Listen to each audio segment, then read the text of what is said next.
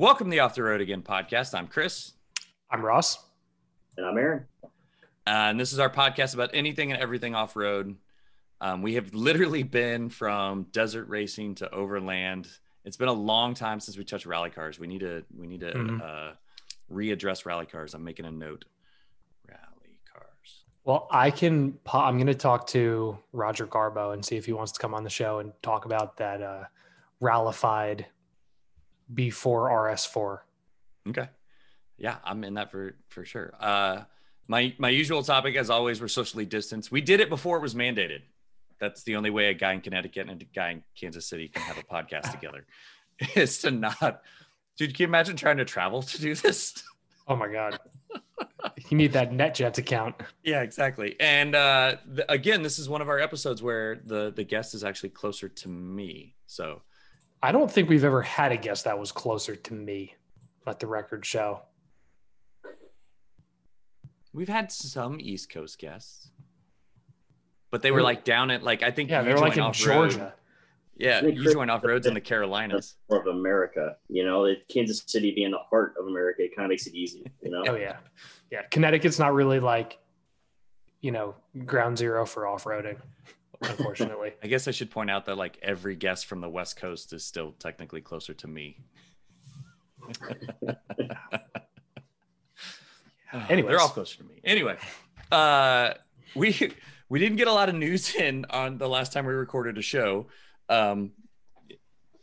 which was the guy who would have talked about the news a lot, but David chose to just skip over all of it. So he does that. And we had David Tracy on from Jalopnik, and no relation, by the way. And as far as you know, I will continue to point that out. I did check with my dad, and he's like, yeah, I don't think we have if we're related, it's like sixth cousins. It's doesn't mean it's not possible. If we're related, we are distantly enough related that if we chose to become same-sex marriage, it would be allowed in some states. Okay, that took a turn. Yeah, it's totally cringeworthy. It's the worst comment ever.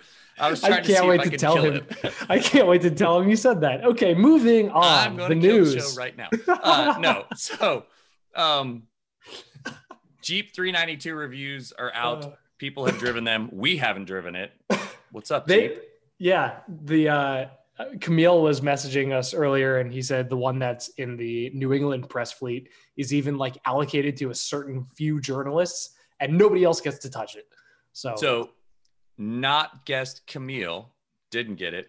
Yes. Former guest William is on the list. Yes. William Bird in the DC area is on the list for the East Coast 392, which shows Camille needs to come on the show. Incidentally, William Bird, who sold his Jeep today. Yeah.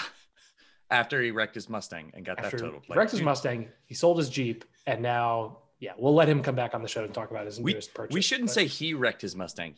Someone crashed into him. So yeah, that's fair. The implication with Mustangs is that usually it's the Mustang driver. I know this joke is so played out. Anyways, moving on. William's a decent driver. He was under control. He got T-moned. So 392 reviews are out. Emmy Hall loved it, is from what I saw.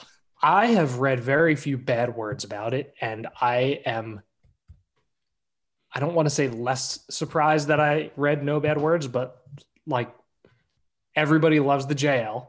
That's no secret, especially the Rubicon. The 392 does pretty well in all of the other vehicles that it's offered in, Challenger, Charger, SRT, Jeep. What else? They had it in the Chrysler 300 for a while. But it's been all so, over the place. Yeah. So I think her review is the best. Well, it's the dumbest, most fun thing. That's all it needs to say, actually. No, that can be the review. It's done. Yeah. No, 392 Jeep. Very good. Very dumb. Review over. Yeah. I was listening to somebody the other day, and they were talking about we're at peak dumb. T-Rex, 392 Jeep. We're at the end of the ICE. The internal combustion engine is what else can you do to it? It's the last hurrah. It's this is the crescendo at the end of the fireworks. And basically FCA 1812 overture is going fuck you everywhere. Stellantis is just put another supercharger in it. Who cares? They're the dumbest vehicles ever. I still want to drive it though. Oh, so bad. I want to be the fourth owner of one. I'm already there. Yeah, like the only crappy part about that is like used Jeeps hold such good value.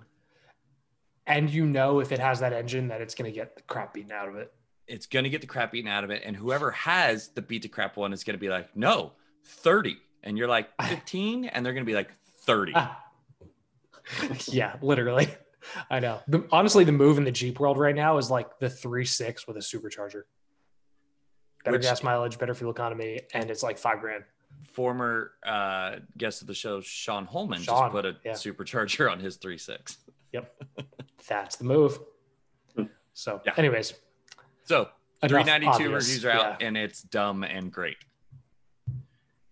I'm assuming, and don't quote me on this, Long Range America, JL Unlimited auxiliary gas tanks are going to be necessities.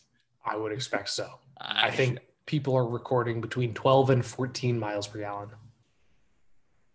Aaron's got a Tacoma that'll do that. I say that's pretty good for a Tacoma. Yeah, my 4Runners get 13.8. So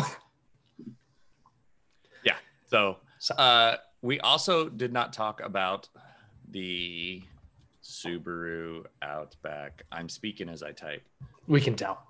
It's speaking in slow motion. Yeah. So Subaru Outback Wilderness, they pretty much told us what it was before they actually did their big reveal. The Outback has kind of been like the sleeper vehicle for people who want to go off tarmac but don't actually care about needing something with low range for a while, because the ground clearance is kind of insane. There's like a really quiet aftermarket for for skid plates and brush guards and that kind of crap. So Subaru, it's got a skid plate. So Subaru said, I'm going to cash in on the fun, and brought out the Outback Wilderness. I wouldn't be surprised to see a Crosstrek Wilderness sometime in the near future. Also, hey Subaru, if you put the STI engine in the Crosstrek Wilderness, I would buy one. So yeah, I mean, we don't need to spend much time on this because it's not so much in the vein of what we do or talk about. Well, but it's everything mechanically the same, right? Just a little more lift. A little lift. And Yokohama all-terrains. I don't know what you want to call mechanical or not. Tires and wheels. I don't count those as mechanical. Okay, so then yes, mechanically the same. What I'm reading is it's got 9.5 inches of ground clearance, which is actually really strong for something that most people wouldn't even bat an eye at. Isn't that a stock JK? I think a JK Sport, unlike the dinky 17s, thereabouts. Still, it's the same. Subaru gets a quote. Yeah. Same ground clearance as a Wrangler. And in all fair, there's nothing in the lower New York or Connecticut area that you could even need that for. So for at least here, and I know for a lot of the people in Colorado and in the Northwest, it's the perfect vehicle for everything that doesn't require low range, because it's comfortable. It gets better gas mileage than a 4Runner.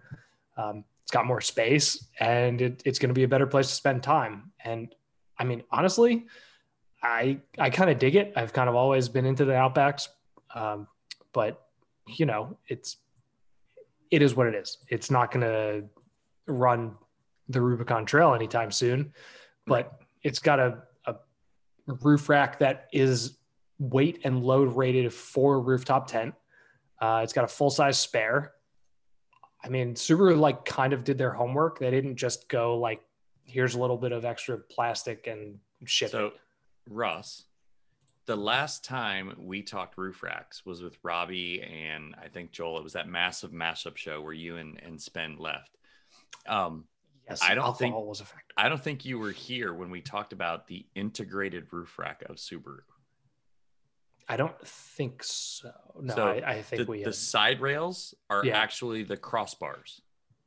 Oh yeah, they fold out. Yeah, they just fold across. Brilliant. It blew my mind. I never knew that. It's absolutely brilliant. Robbie said that and I was like, no, it's not. That's not real. I hope for Subaru's sake they have a patent or something on that, because that is, I mean, that's a game, my 4Runner, I can hear the wind going over the roof only because of those crossbars. Yeah. It was your truck. Which are in the place where it says on it, literally put the crossbar here to reduce wind noise. A fucking like index card size sticker on the side rails that says this is the best place for the crossbars to be. So yeah, and even so, but something that just clicks in, clicks out is like a modular type thing is brilliant. I mean, Subaru though, guys. I mean, the best part about this thing, and I'm not a huge like Subaru fan at all, but the best part about the Outback, specifically this new one, is that 99% of the population that is doing overlanding or car camping, this is going to fit the bill for them. Yeah. And really, I mean, that's the problem. I mean, it's not really a problem, but it's kind of it perpetuates itself, I guess, is that we all feel like we need to up our game in the next type of vehicle or lift it higher or, bigger tires. And at the end of the day, most people get away with a lot of stock stuff. I mean, when you're out in Colorado and you're being passed by a minivan on, a trail to really make you question, why did I invest so much in this vehicle? When I could have just rented the minivan. Yeah. I mean, in the Outback, like you said, it's going to have great opportunity for people to get out and do what they want to do. I think sometimes we get kind of we get washed over by the beauty of all these awesome vehicles with all the extra stuff. And it's, it's kind of got its own glamour to it, you add a little piece here and there and it makes it your own. But I think, honestly, I hate to say it, but the Bean Outback, as I like to look at it right now, it kind of looks like a little bean. I mean, it's got a good opportunity here to really. Yeah. And the thing is, the Outback Wilderness kind of draws the line between people who are in it for the vehicle aspect of it and the people that are in it to get outdoors. Right. Subaru's big mojo is helping you explore, helping you get out there, yada, yada, yada. Reality is, if you want to do anything more vehicle oriented that actually requires some semblance of involvement with the vehicle, you need more, something more than this. So this is like that. There's that Venn diagram where it overlaps, and this is that little overlap. They're going to sell every single one of these fucking things, and it is brilliant. It's weird that my only takeaway from it is like the over fenders are a little too much over for me. Whoever's drawing the over fenders at Subaru, like, can you come on the show so we can have a conversation about what we learned in kindergarten and coloring inside the lines? Like, what type of aero advantage do these little canards give you? Like, it's just. I can't wait for like some after like Rock Blocks or Rally Armor or somebody to come out with like the fucking add-ons that fill in the gaps to round it out. I just want to know the purpose. Like, visually, I wonder if there's something on the sidelines, like if you look at it from the face on or from the rear, if it's kind of like a brush guard to keep, stuff from up against the body of the vehicle or something. Maybe that's actually, maybe. I don't know. It's a solid maybe they're point. dubious enough they've already considered that, and they're like, "Aha, you goofs! You didn't realize part of something." See? I don't know, the but closest I can get is a front 3/4. Oh, it's tiny. Come on. They're gonna, they brought that X mode thing to all of their vehicles, short of like the BRZ and the WRX. They're gonna bring this to everything else. So. It's good. We're gonna have a wilderness version. Like, it's gonna become a trim level, basically. Yeah, I mean, it's like Trailhawk. There's a Trailhawk, everything except Wrangler. So I think Aaron's right, because I found a head-on shot, and look at how much that head-on apply directly to the forehead. Yeah. Look how much that over fender pops out, though. Yeah, it's gonna protect the body from any kind of like scrapes and stuff like that potentially. I mean, I don't know what kind of trails I'd be taking this on that I would need to worry about that. But yeah, obviously they're trying to show that, hey, look, you can put this in some pretty interesting off camber and rocky positions. A couple photos you've shown, it's got, like you said, 9 inches of clearance, which is pretty good. 9.5. It's like, oh, I apologize. Yeah, I don't want to miss out. Never forget that extra half inch. There's a Subaru PR person somewhere yelling at you over that half inch. Like, you guys have no idea how much time and effort we put into this stuff. Speaking of time and effort, the Hyundai Santa Cruz, which they've been teasing for the better part of 10 years. So Jeff, our editor at Hooniverse, saw it in person. Yes. And the only question I asked was, does it have the extended bed thing like the concept did? And he said no. And I was disappointed because that was the best part. It was, but that would have been such a huge increase in like the added marginal cost for, something that would have sold no extra vehicles. I just called it a truck. It's definitely not a truck. It's not a truck. It's a car with a bed. It's it's not really a ute per se, because then you would call the Ridgeline a ute, which we're not. I would again apply that to it's a they're 4-door utes, like they're just cars with beds. We're gonna have to get Joel on the show to clarify. Sure, he's asleep by now. Probably. Actually, he's that's probably not getting true. ready to wake up. This is our normal recording time, and that's like 1:00 in the afternoon for him. So he's wide awake right now. Joel's in Australia, Aaron, in case that wasn't clear. I like these, look at these lights on the fender wells. That's nice. So, I mean, that's a nice touch. That helps with the rest of the aesthetics. The front end of the Santa Cruz looks like absolutely nothing else. And obviously it's the same as the front end of the, I guess, Santa Fe. I can't keep track of Hyundai's crossovers anymore. It is Santa Fe. It is Santa Fe. Okay. I do know that both the Santa Fe and Santa Cruz are from the same plant. Okay, that makes sense. The front end of this truck kind of looks like what I would have expected a Cybertruck to actually look like, as opposed to like the weird geometric structure they went like. That's a really futuristic looking front end.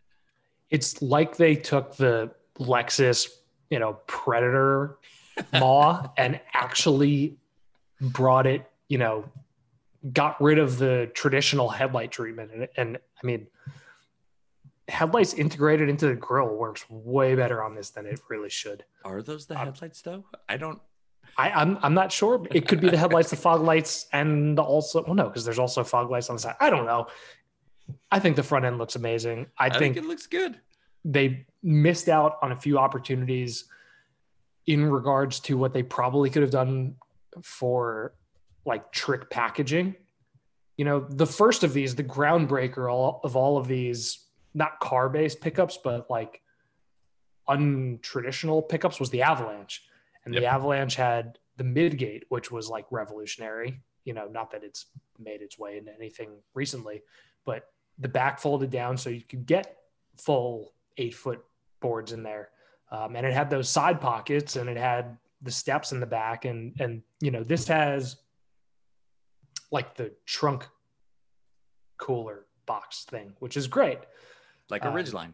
But the Ridgeline's tailgate also swings both ways, which is pretty amazing too. So I don't know. I'm glad to see something. So does Dodge or Ram. So does Dodge. Well, Dodge is, yeah, no, you're right. Dodge does like 1,000 things, but I don't know. I'm happy to see this finally coming to fruition. I look forward to the Ford Maverick or whatever they're calling it. Maverick. That's going to compete with it. I did see some people give Hyundai some crap. They were like, you can't even fit a mountain bike in it. Yeah, but for that matter, Ford's running around telling everybody you can fit a mountain bike in the back of the Bronco, and you can't with the back seats up, and you can't if it's a full-size mountain bike. Are you talking about the Bronco Sport? The Bronco Sport, sorry, not the Gotta Bronco. clarify. Look at that. It fits just fine. Well, and like, how many full-size pickup guys have you seen with the same thing across the tailgate and the bike's the exact same way? Most of them. Yeah, like there's like 2 in my neighborhood that are consistently with their mountain bikes hanging over the tailgate. Like, yes, you couldn't fit multiple ones in this truck, but like, I called it a truck. Ute.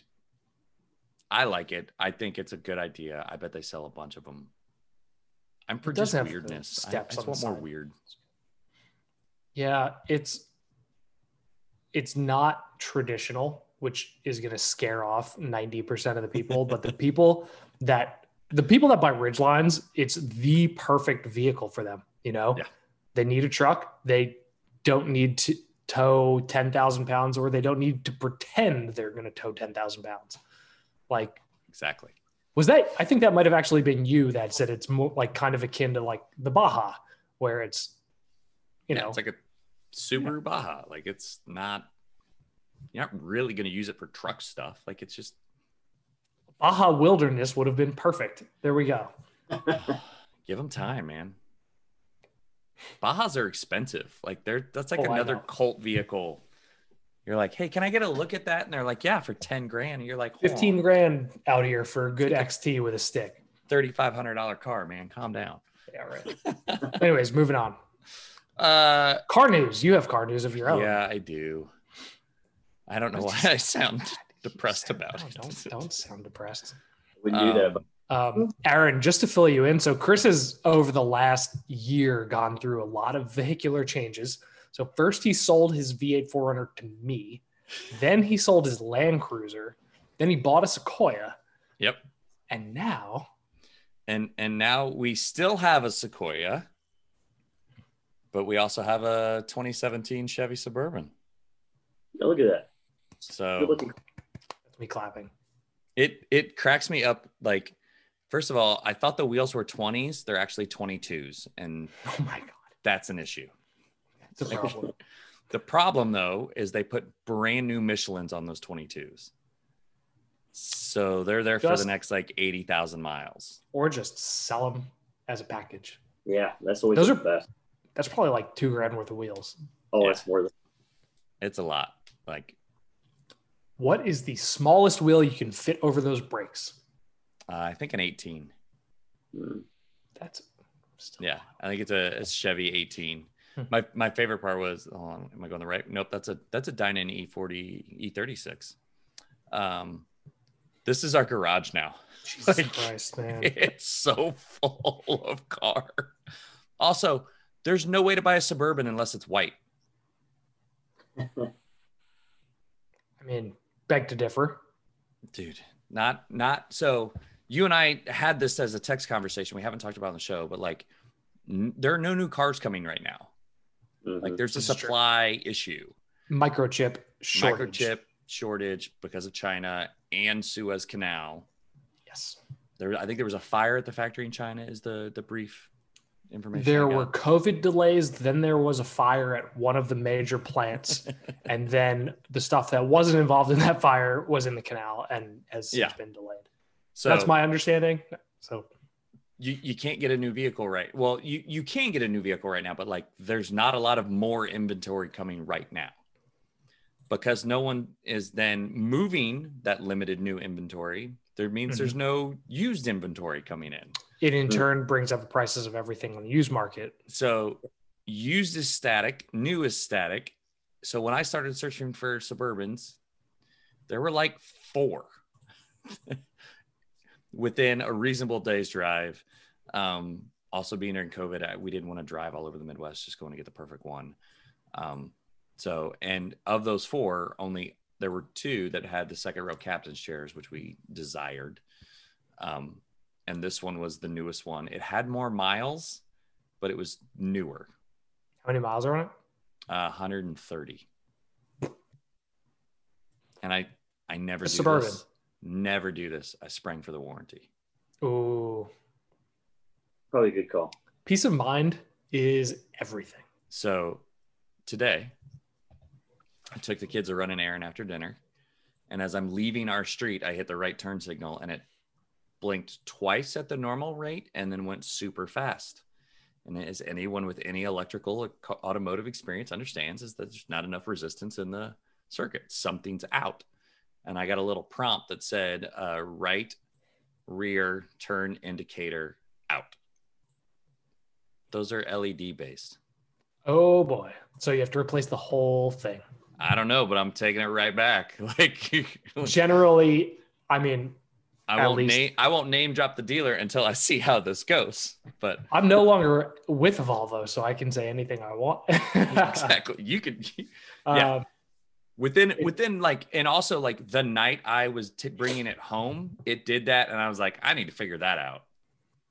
And but I didn't get the indicator prompt on the dash, or I was too tired and trying to pay attention to the road at the time. It Not does have a running anything heads up over display.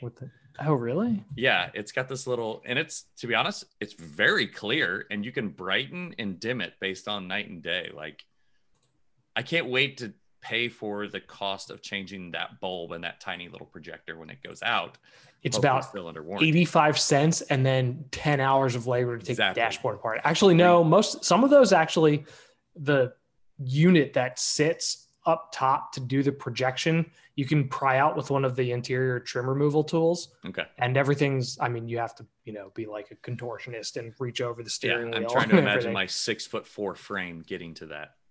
It's gonna be one of these, like down the windshield this way. Yeah, exactly. Just lying across the windshield.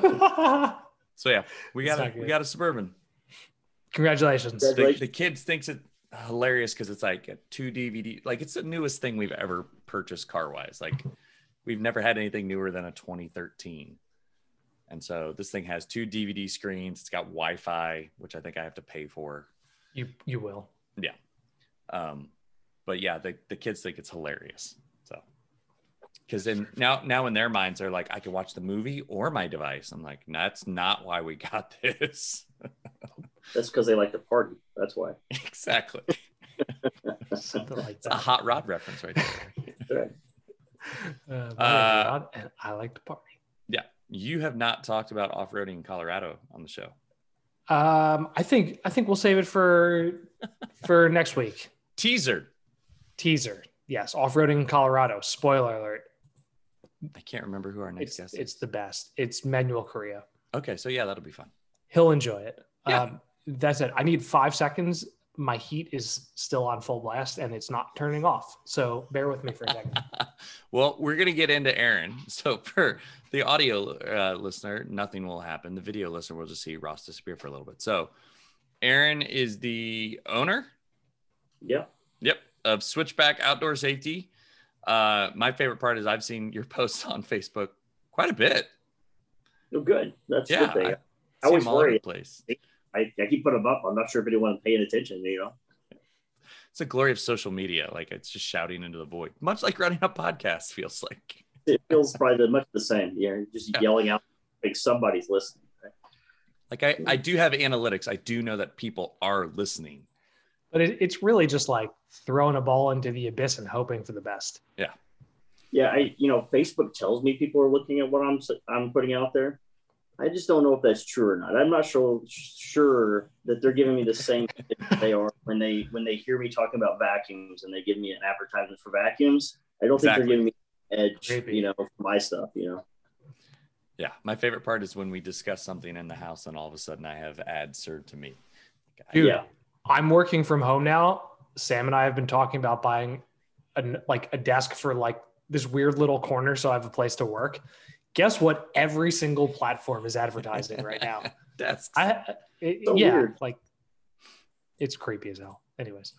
So, Aaron, what got you into off-roading, camping? Well, I've been camping since I was a kid. I mean, I grew up in a small town in Illinois and, I grew up on a farm and I would just take my little tent and go out and sleep in the back 40, me and my dog. It was, just me in the sky. And it was something that was kind of special and I enjoyed. And I got to college and started backpacking a little bit and then got out and did a bunch of 14ers with some friends. And there's a post we threw up not too long ago. That is actually one of the first MSR Hubba Hubbies, and I had to replace that Rainfly after that trip. It got tacky, and oh, really? I nearly cried. And so I contacted art, and they're like, "Oh no, it's all good. We still make this tent, and we still can help you with the Rainfly." And apparently it wasn't a recall, but they knew there was something in the material. And I got a new Rainfly for shipping, I think is what I paid. It was awesome. So nice. Try once, people. I'm telling you, it's a huge deal. Where was that picture taken? Because that lake, was that like a glacial lake? The color of that was crazy. That is in Arkansas. That's a river. Arkansas? Yeah, Arkansas is a weird place. Arkansas, out in Connecticut, it's hard to get down here, I'm sure, but yeah, a little bit. Beautiful place, That's holy shit! I never would have guessed that. Yeah, Arkansas was our our COVID vacation last year. We Yeah. were like, as everything shut down, we were supposed to go to Colorado, so we didn't go to Colorado, and we were like, just go to Beaver Lake for a week. Mm.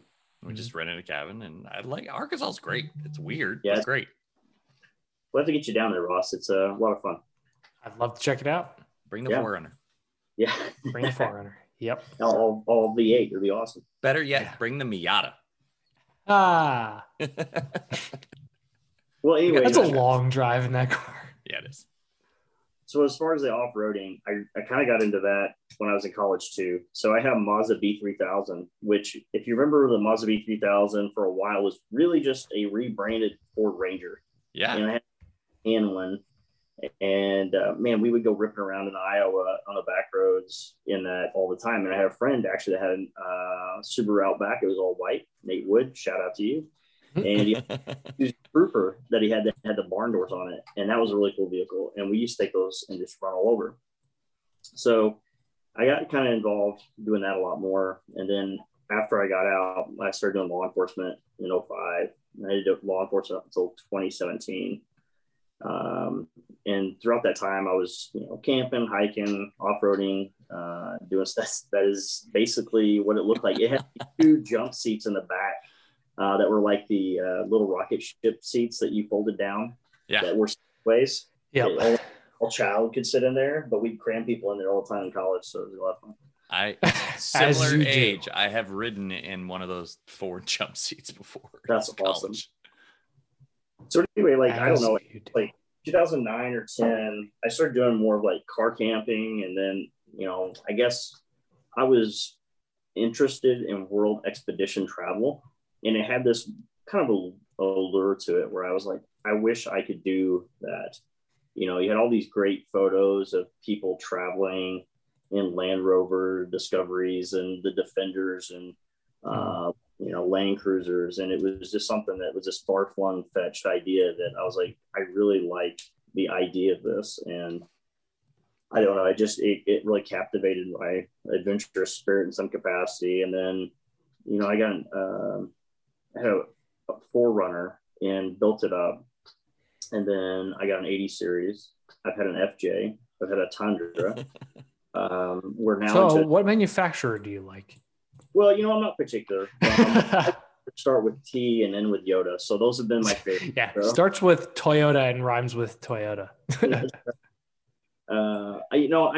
a lot of, it seems like I'm kind of a purist, but in that regard, but the thing is, what has captured me about Toyota is, and a lot of people always rag on Toyota because they're slow to create new. I mean, the 4Runner is as long in the tooth as anybody could get. I mean, at this point, the Tundra is even beating it, how long it's been out. So the thing I like about it is it's tried and true.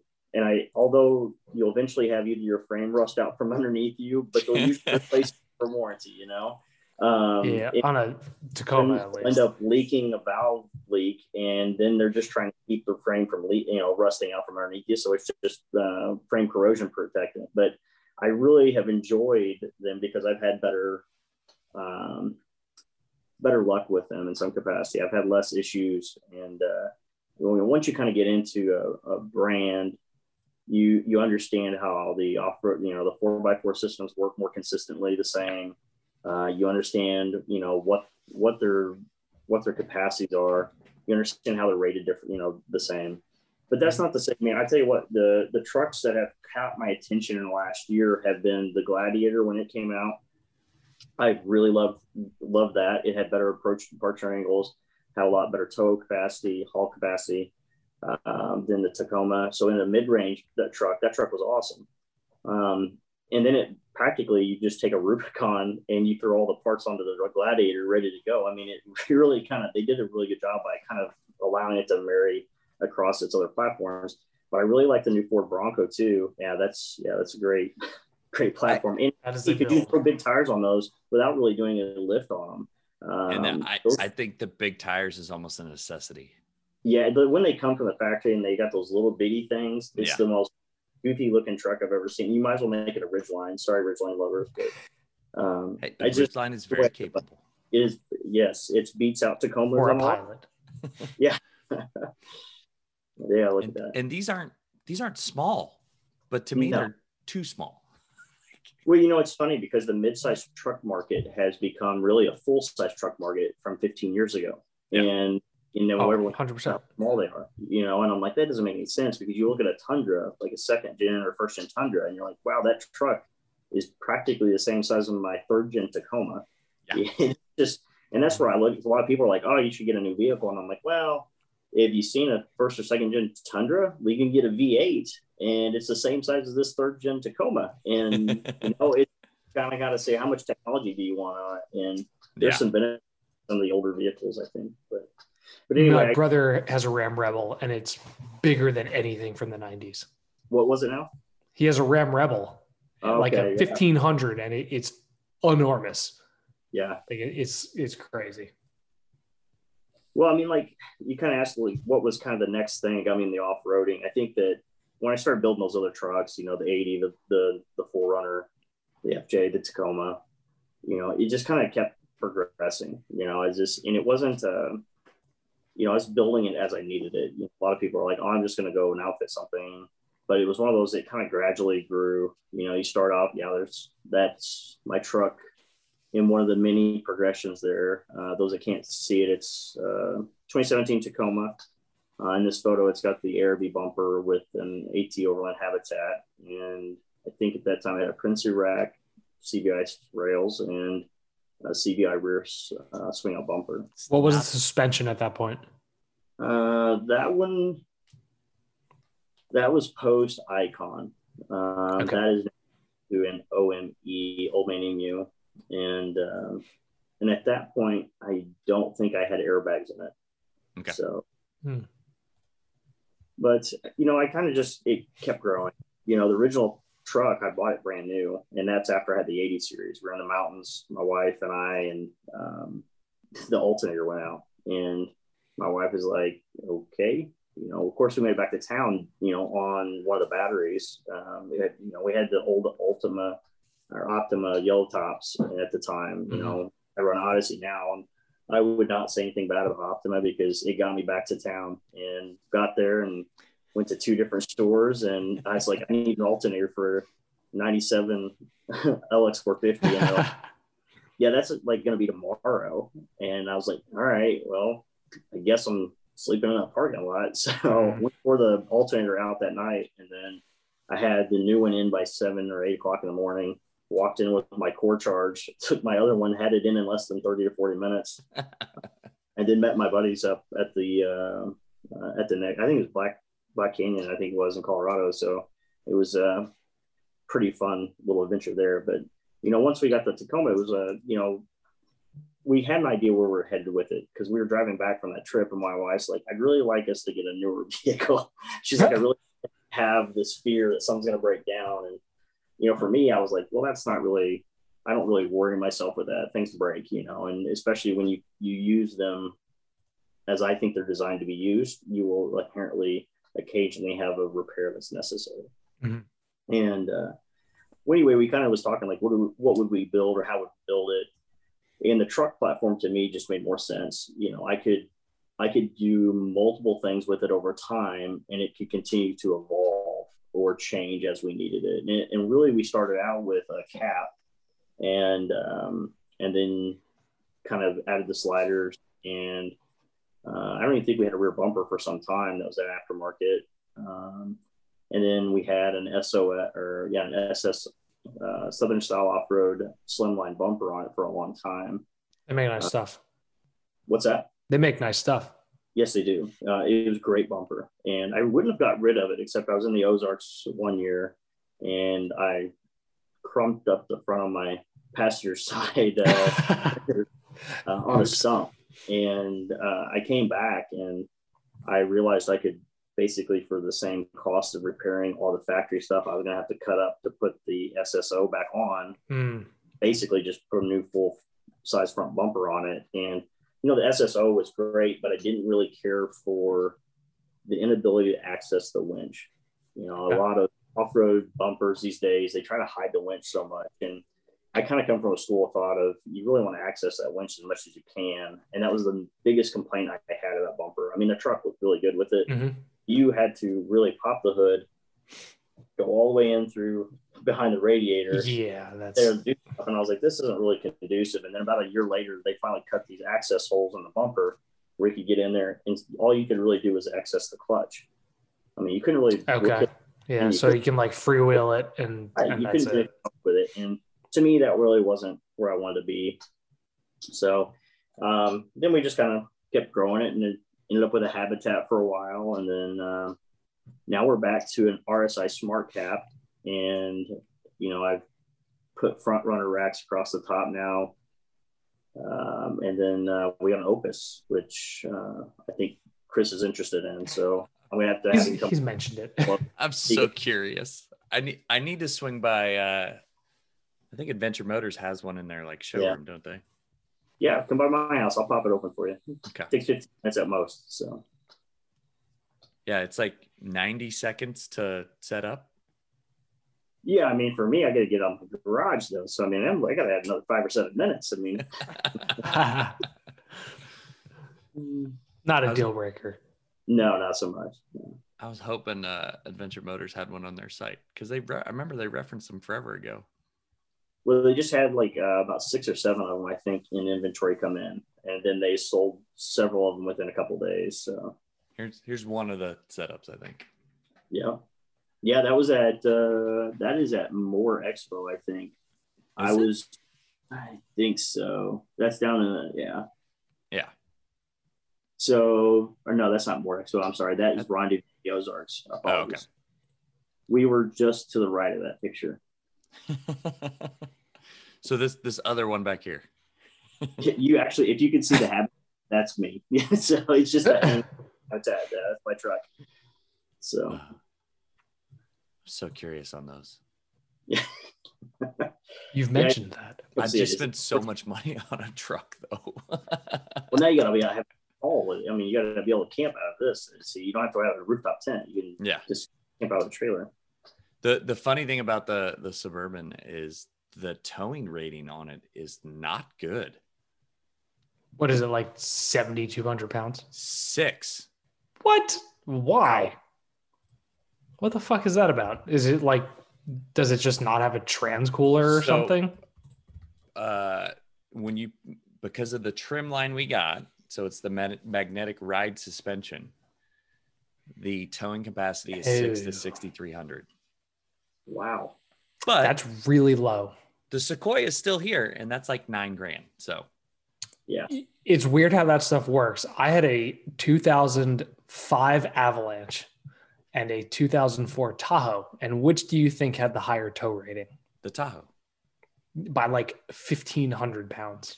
They were both Z71 trims, same rear end, and the Tahoe for whatever reason. So yeah, no, it's weird. So what you're alluding to is you're going to ditch Magna Ride and get like, no. He's gonna haul it with Sequoia. That's what it is. Yeah, the Suburban is the in-town bus. It's not being elevated to any kind of duty whatsoever. Like, there's a reason, like, I was okay with the bigger wheels. I was like, as long as, like, my favorite part of this was I was assuming the Sequoia would go away, the Suburban would replace the Sequoia, and my wife was like, nope. It's like, I love you. Yeah, you guys made that decision so quick. She once she makes a decision, yeah. So and in fun news, I'm also daily in the Suburban. Her choice. I couldn't be daily. There are very few vehicles that could be more of an opposite for me to be dailying, and a white Miata is pretty much there. Yeah. I'm as big as I can get, and you're as small as you can get. It could be like an NA Miata. Yeah, exactly. Aaron, where do you want to go with Switchback here? Where do I want to go with it tonight, or just on life? I mean, we can ask the big questions if you want. Yeah, like, so we can get there. For the listeners who don't know what Switchback is, why don't you tell us how it came to be, where it's going, what it is, what you guys do? So Switchback Outdoor Safety started really as kind of the information article website. And if you go to the website, switchbacksafety.com, there's my plug, and you look, there was about 3 months where I wrote and wrote and wrote, and I put out article after article. And the idea was so that I could get information to people, because I just felt like there wasn't a lot of good information about safety, traveling, and just trying to get people some information as far as how to do outdoors in a fun and responsible way so that nobody got hurt. You know, a lot of the things we do outside is inherently dangerous, you know, whether you're into firearms, hunting, or skiing. I mean, these all things have inherent risk, and, and then overlanding in itself, and off-roading, if you get out there and, you're not paying attention to what you're doing, you could get seriously hurt or killed, or you could seriously hurt or kill someone you love, or someone that if you don't like them at all.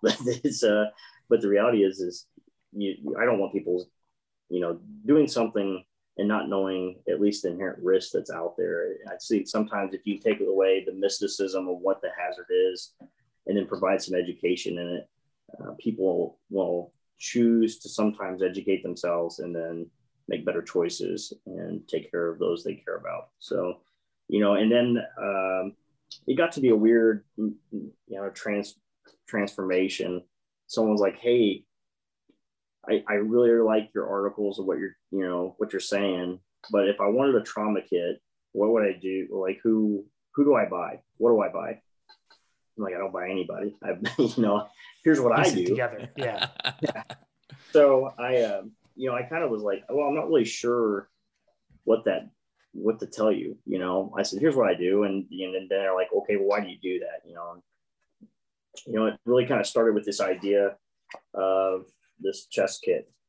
And this is a Hill People Gear heavy recon kit bag.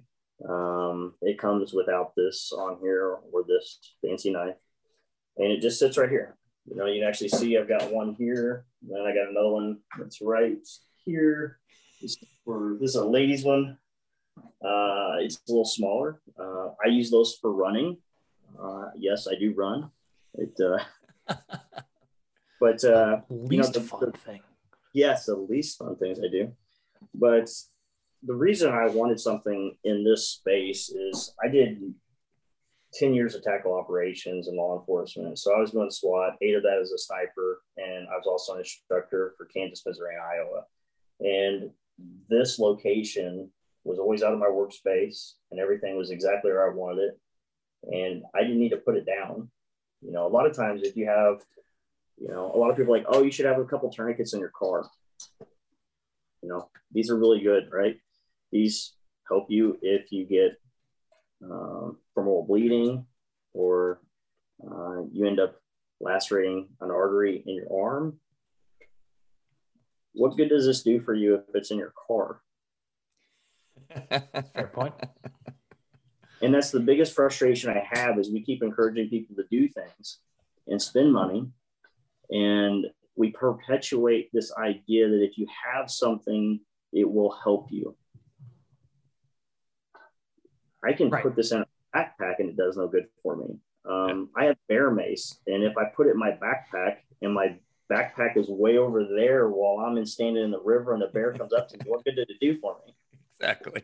So, a lot of our stuff came from being principally based from a lot of our sniper training, is that, look, we want it with us all the time. If it's not with me, it doesn't do me any good.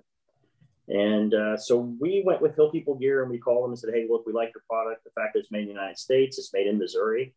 It's made in St. Louis by a company called First Spear. Hill People Gear in Colorado, they design these. And so it's American made. And I was like, this is what I want. I want to take this product that I've been using for a long time, and I want to sell it with our own trauma kits in it. Hey, that's a good photo. Yeah.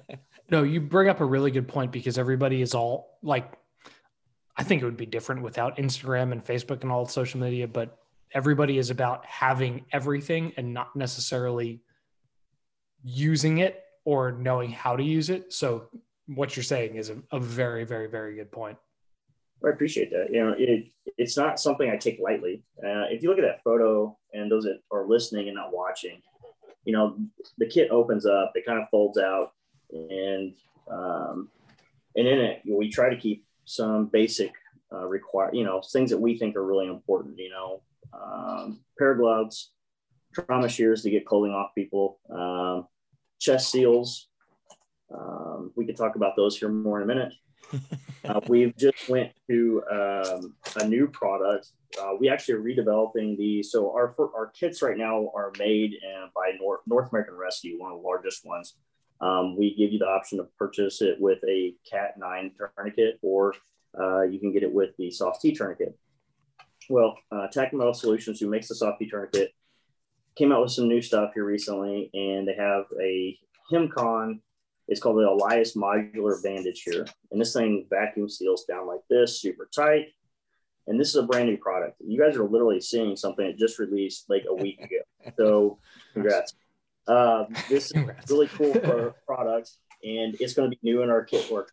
We're changing over from a couple of things. What makes this new and different is, you see how that just doesn't fall down and roll out all over the place? Okay, I think it's like 9 inches, there's a piece of Velcro. See that? Huh. Well, that's kind of a big deal when you're dealing in, tactical situations or in the wilderness, because keep things sanitary.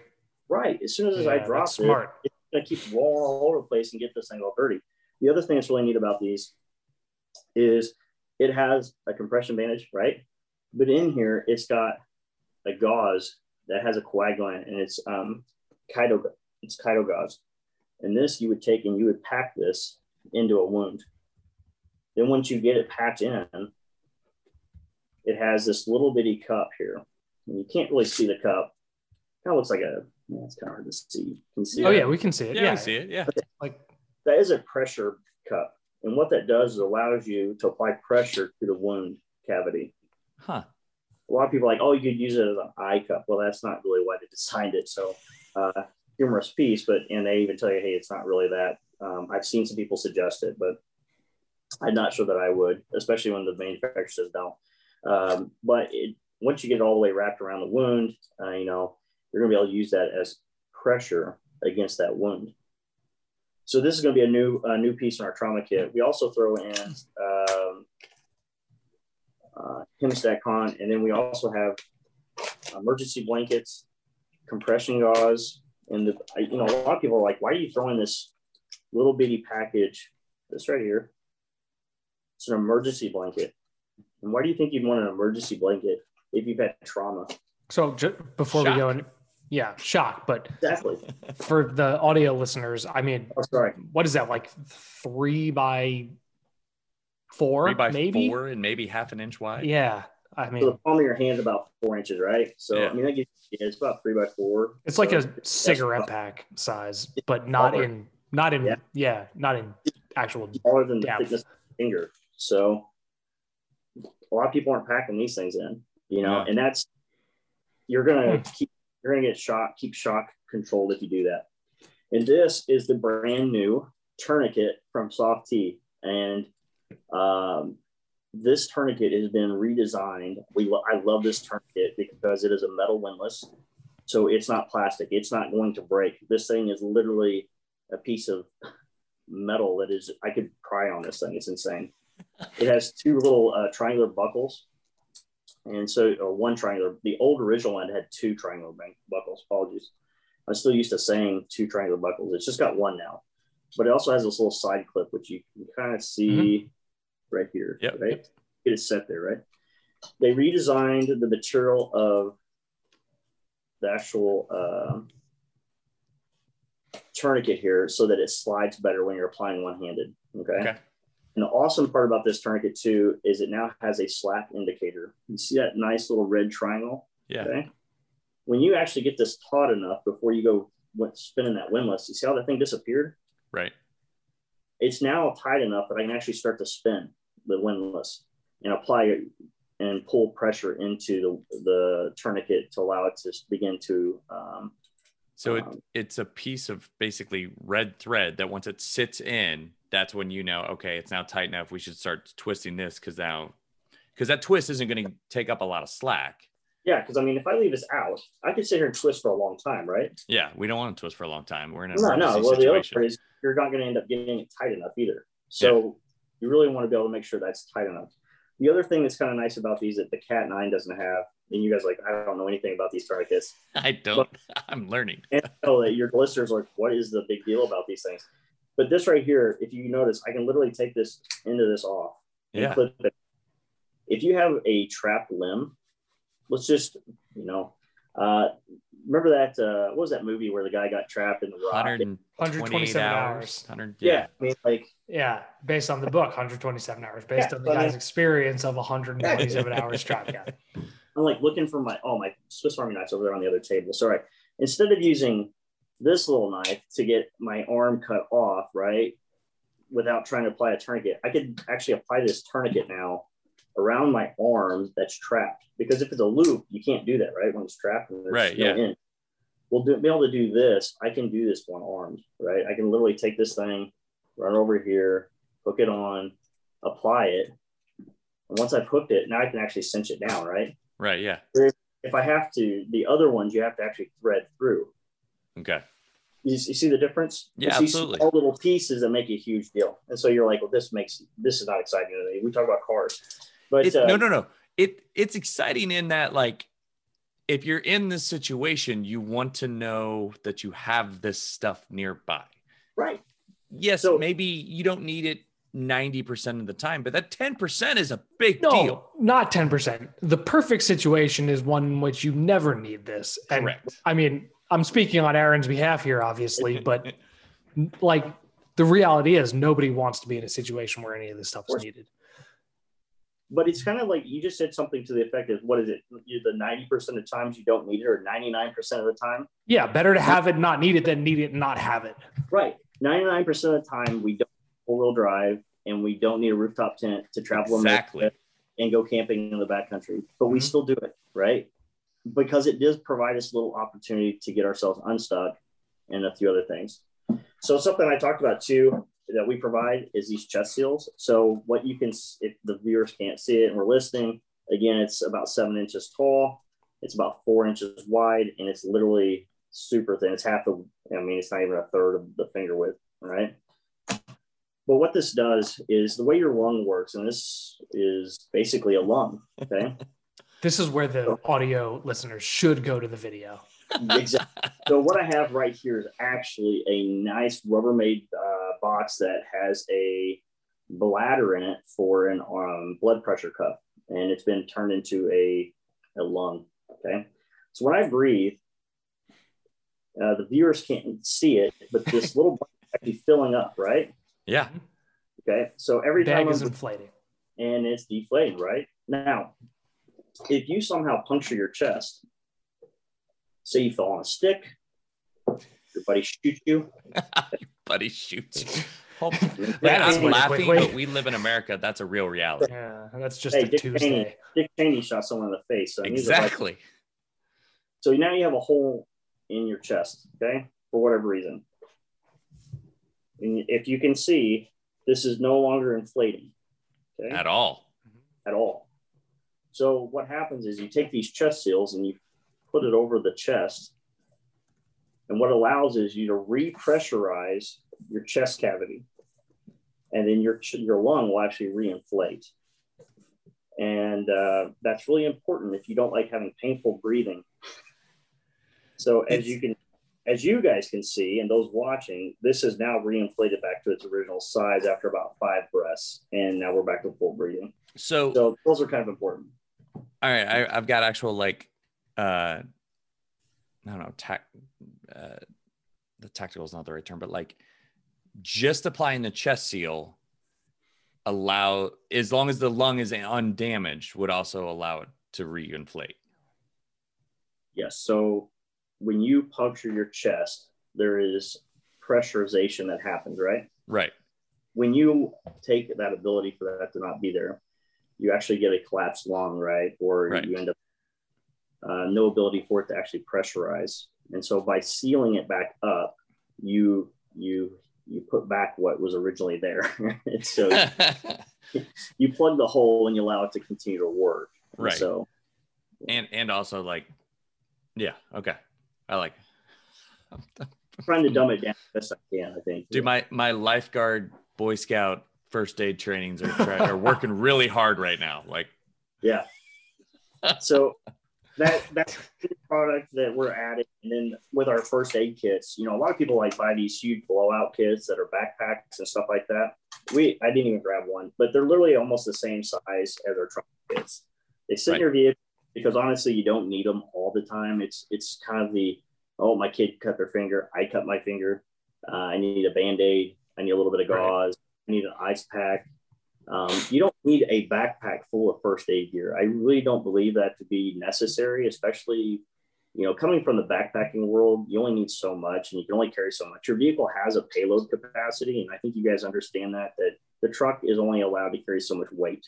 Yeah. And we get very close, if not overload them all the time in the overlanding groups.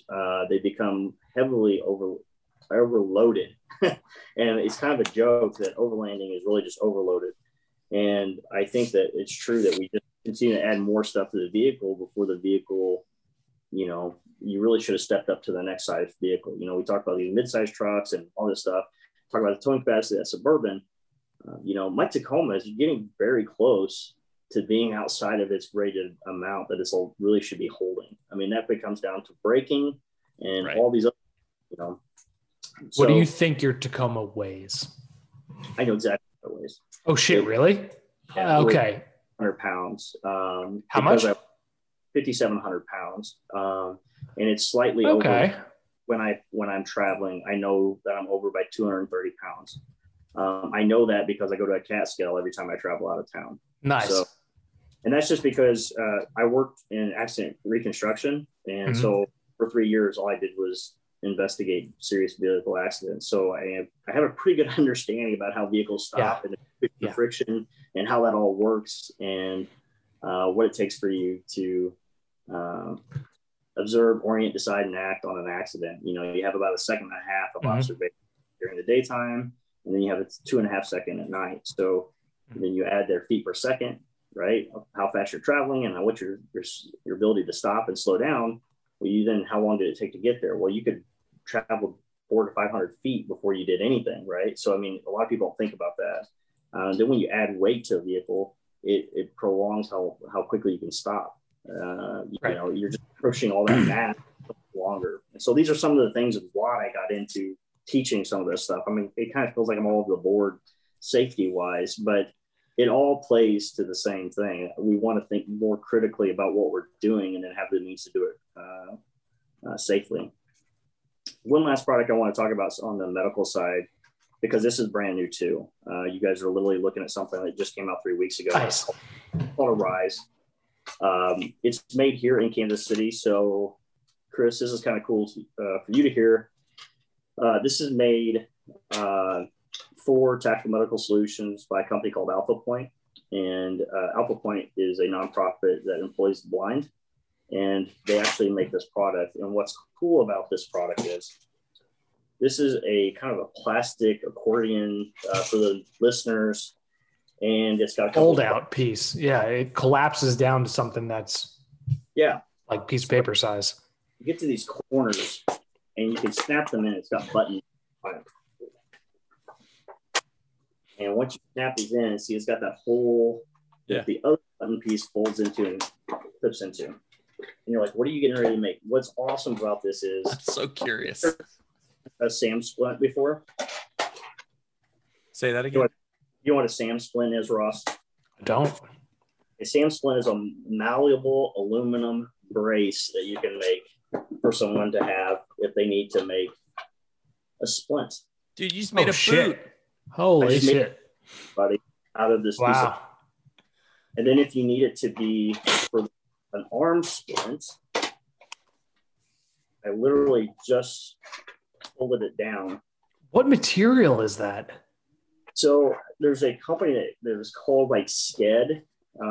They made these kind of sleds for people for like tactical operations, and it's just a plastic. It's some kind of, I don't even know what kind of plastic it is, but it's the same stuff. I mean, literally, if you look up Sked, SKEDD, it was this ability to move injured people, and you would drag it with a rope, and you'd put the casualty on the sked, and they'd be pulled along. I literally feel like someone saw that and was like, I think we can make this smaller, and we can pack it down, and we can mold it.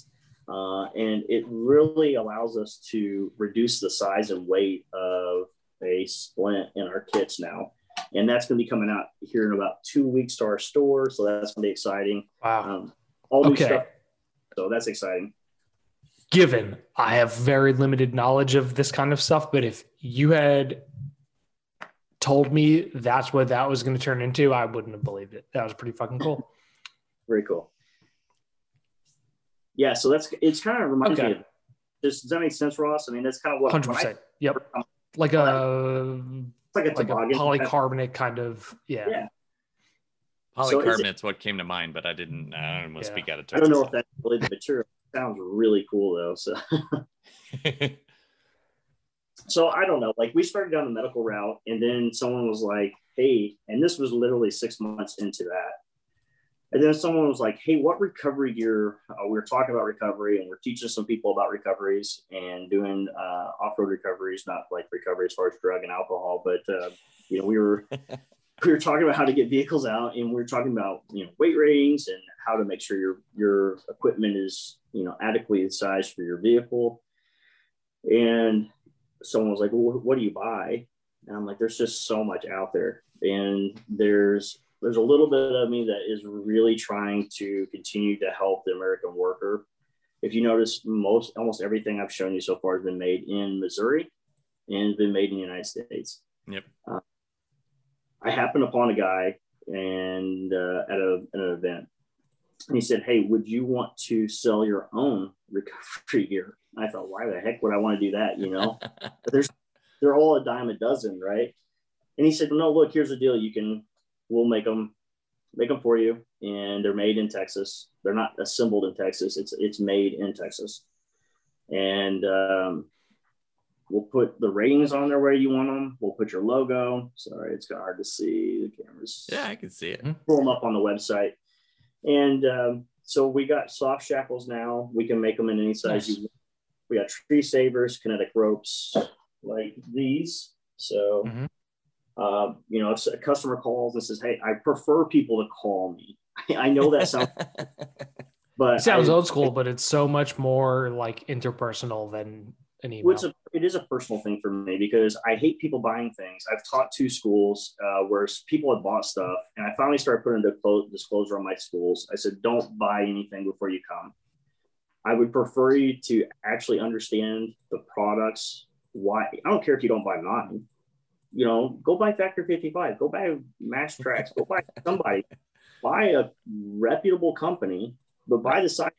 I mean, asymmetric ropes and all these other groups. I mean, they make good stuff. But understand why you're buying it. But understand what you're buying, the ratings you need, and what you plan to do with it. Because, I just hate seeing people waste money. And that's one of my biggest pet peeves. I don't care if you spend good money on a product, but what I want you to do is spend the good money on products you can use. Mm-hmm. And about 2 classes, I finally said, don't buy anything. You don't even have to buy mine. Just wait. Up. I will let you use my stuff. And then when you're done, go buy somebody else's, whatever you want, but at least you know the right stuff to buy. And so that's why I got into recovery ropes and recovery equipment. And then, it's weird because it just kept perpetuating itself. We sell Element fire extinguishers now, which are from Italy. Dude, I love their Instagram account. It's hilarious. I mean, yeah, I don't know if hilarious is the right phrase because it's just it's a stick. How do you spell it? A stick. It looks Element. like road flare. Element? Yeah. L-E-M- Give me a second, Ross. I'll have it up. There you go. LEMENT.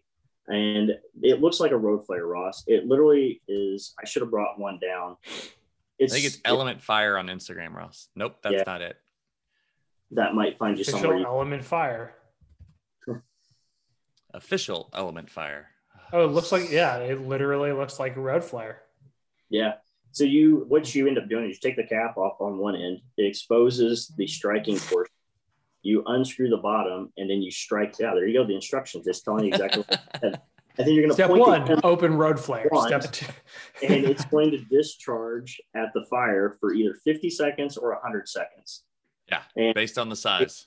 yes. And so literally, look at this. These things work so well on vehicle fires. They are rated for all fire types, but in the United States, they can't get the underwriter's licensing to test it accordingly because it's not, they've written the rules for normal fire extinguishers with a gauge, and they're liquid based. So they're kind of not really tested. And so it kind of sucks because they're a really great product. I put out 2 fires with these things and they worked so well. So you can or can't buy them in the US? You can. You can. Okay. You can, but use them for auto. Yeah. But they're not rated for anything else. Like I couldn't go throw the thing into a business instead of having a fire extinguisher. They're not going to be officially rated for that. No, but for off-road use, like it's like the size of a huge mag light. Well, and like, yeah, they're also like where the regular fire extinguishers expire over time. Mm-hmm. These last much longer, right? Yeah, they don't expire from what I can tell. Yeah. But we'll see how that works. I'd like to try one out in 5 or 6 years. I tried to date one and leave it alone. The best part about it is it's smaller in size. It runs longer than a normal. You will run this longer than you will one of those fire extinguishers. I think that's which type is that one? That one on the left. Does it say what kind it is? E50. The actual fire extinguisher though. Oh. I may pick one of these up because with the ATVs and side by sides, yeah, like you have storage space, but limited. It's very limited. That's actually also non-corrosive. The best part about it is these guys that have these really fancy cars, Lamborghinis, Ferraris, they're worried about what it's going to do if they have to use it, and it will not damage the vehicle. The propellant and all that stuff that's in it is non-corrosive, so it's cheaper than, I think it's called Halcyon or whatever it is, fire extinguishers, some others that are out there. So, and I think Halcyon are actually kind of corrosive if I remember right, but there's some really expensive fire extinguishers out there that are supposed to help, but I think this is a better option all around. Very interesting. That exists. I'm trying to find the video of one in action, but that's always their Instagram account is just literally examples of other fire extinguishers not working. Yeah, it's pretty impressive. You can take all the different types of fires that you can have yourself exposed to: paper, wood, oil, metal, electrical, and this will put them all out. Instead of having to grab a special fire extinguisher or an ABC, this is going to put them all out, and it does it so well. It's just impressive, Ross. I mean, literally, there's a couple of good videos. Yeah, no, I believe it. I love they've got a magnet one, so it's just like, or they've got a magnet holder, so it's just like on the side of the refrigerator. So like it's just in the kitchen, like it's just the case. Like I have 2 on top of a refrigerator right now. I'm literally the only one in the house who can reach them. Yeah, I tell you, I love step stool. We had a propane. So the propane water heaters for like camping and stuff. The ones that run the water through it, and it's got like a yeah. Okay, so our last trip, we had one that was a little older, and I don't know what was going on with it. I'm not going to name the brand, but it's excuse me, it flared. It wouldn't ignite, and so the propane's rolling through it, right? And then finally, it just decided to kick off. And when it did, it all caught, the whole thing engulfed. Well, it's probably 15 inches from my brand new Opus trailer. And I had just literally told my wife, I'm like, hey, there's the fire extinguishers in the Opus, but this element is inside the kitchen. So if there's ever a fire, I'd prefer us to use this because I think it's better anyway. So literally I said, hey, the propane heater's on fire. She ran and got, I had it put out in less than 2 or 3 seconds. She tried to record it. Funny enough, I was later. I'm like, did you record that? And she's like, yes, I recorded it. And I had it out before she could really get her phone out. So the thing, we're talking flames like this high. I mean, it was crazy. Mm-hmm. I nearly burnt my eyebrows off, but thing. It was just crazy. So, I mean, they work so well. I mean, it's just really impressive. But. So before we wrap things up, just because I'm crunching on time. He's super What late. Do you have? What? You're so late. Yeah, I have a lot of things I need to do. What do you have? What's your personal kit aside from like the Tacoma and the build and the mods and all that, what's in your own must-have arsenal of things for somebody going into the woods? So are we talking? I think it's so dependent, and I always hesitant to ever give an answer like that. But if we're talking in general, two-nighter. Let's go two-nighter. Two-nighter. Are we traveling solo or with a group? I'm gonna say with a group, but under the assumption that nobody else in the group has knowledge or tools to do what you probably can. Okay. So at the end of the day, usually what I try to do is, if I'm traveling in a group, I usually will take a medical questionnaire and I will send it out to whoever is the team. Holy shit, really? Yeah. So I have a questionnaire that I send to my friends when we get ready to leave: who has allergies, who has medical conditions, and then who do I need to contact if something terrible is going on. Allergies is a fantastic thing to ask people about. That is something that actually doesn't come up enough, and I'm glad that you pointed it out. My brother, who I regularly venture deep into the woods with, has severe food allergies. So I do appreciate that it's something that you are considering. Yeah, I mean, and it's just, I think it's important because a family may know that little Johnny has this condition, right? Has a protein allergy or something. I mean, something that's obscure. Mm-hmm. We may not ever talk about that. We may be friends, but it's not something that I need to pry into their life about or they press into mine. But when we go into the woods or we go into the wilderness and we're relying on what we take with us, it's very important for us to lay it all on the table and say, how can I benefit you if something was to go terribly wrong? What precludes you from being 100%? Here's what it takes for me to not be 100%. I disclose my same medical conditions and we pass these things around. I mean, I'm a fairly healthy guy, but I can't take Vicodin. That causes me to go crazy. So don't give me Vicodin. It's just one of those things. And I think it's fair for people. And the first time it happened, first time I did a trip like that, and someone was like, what are we doing here? I'm like, well, this is so you can get me home safely if something terrible happens, Assume the worst, hope for the best. That's right.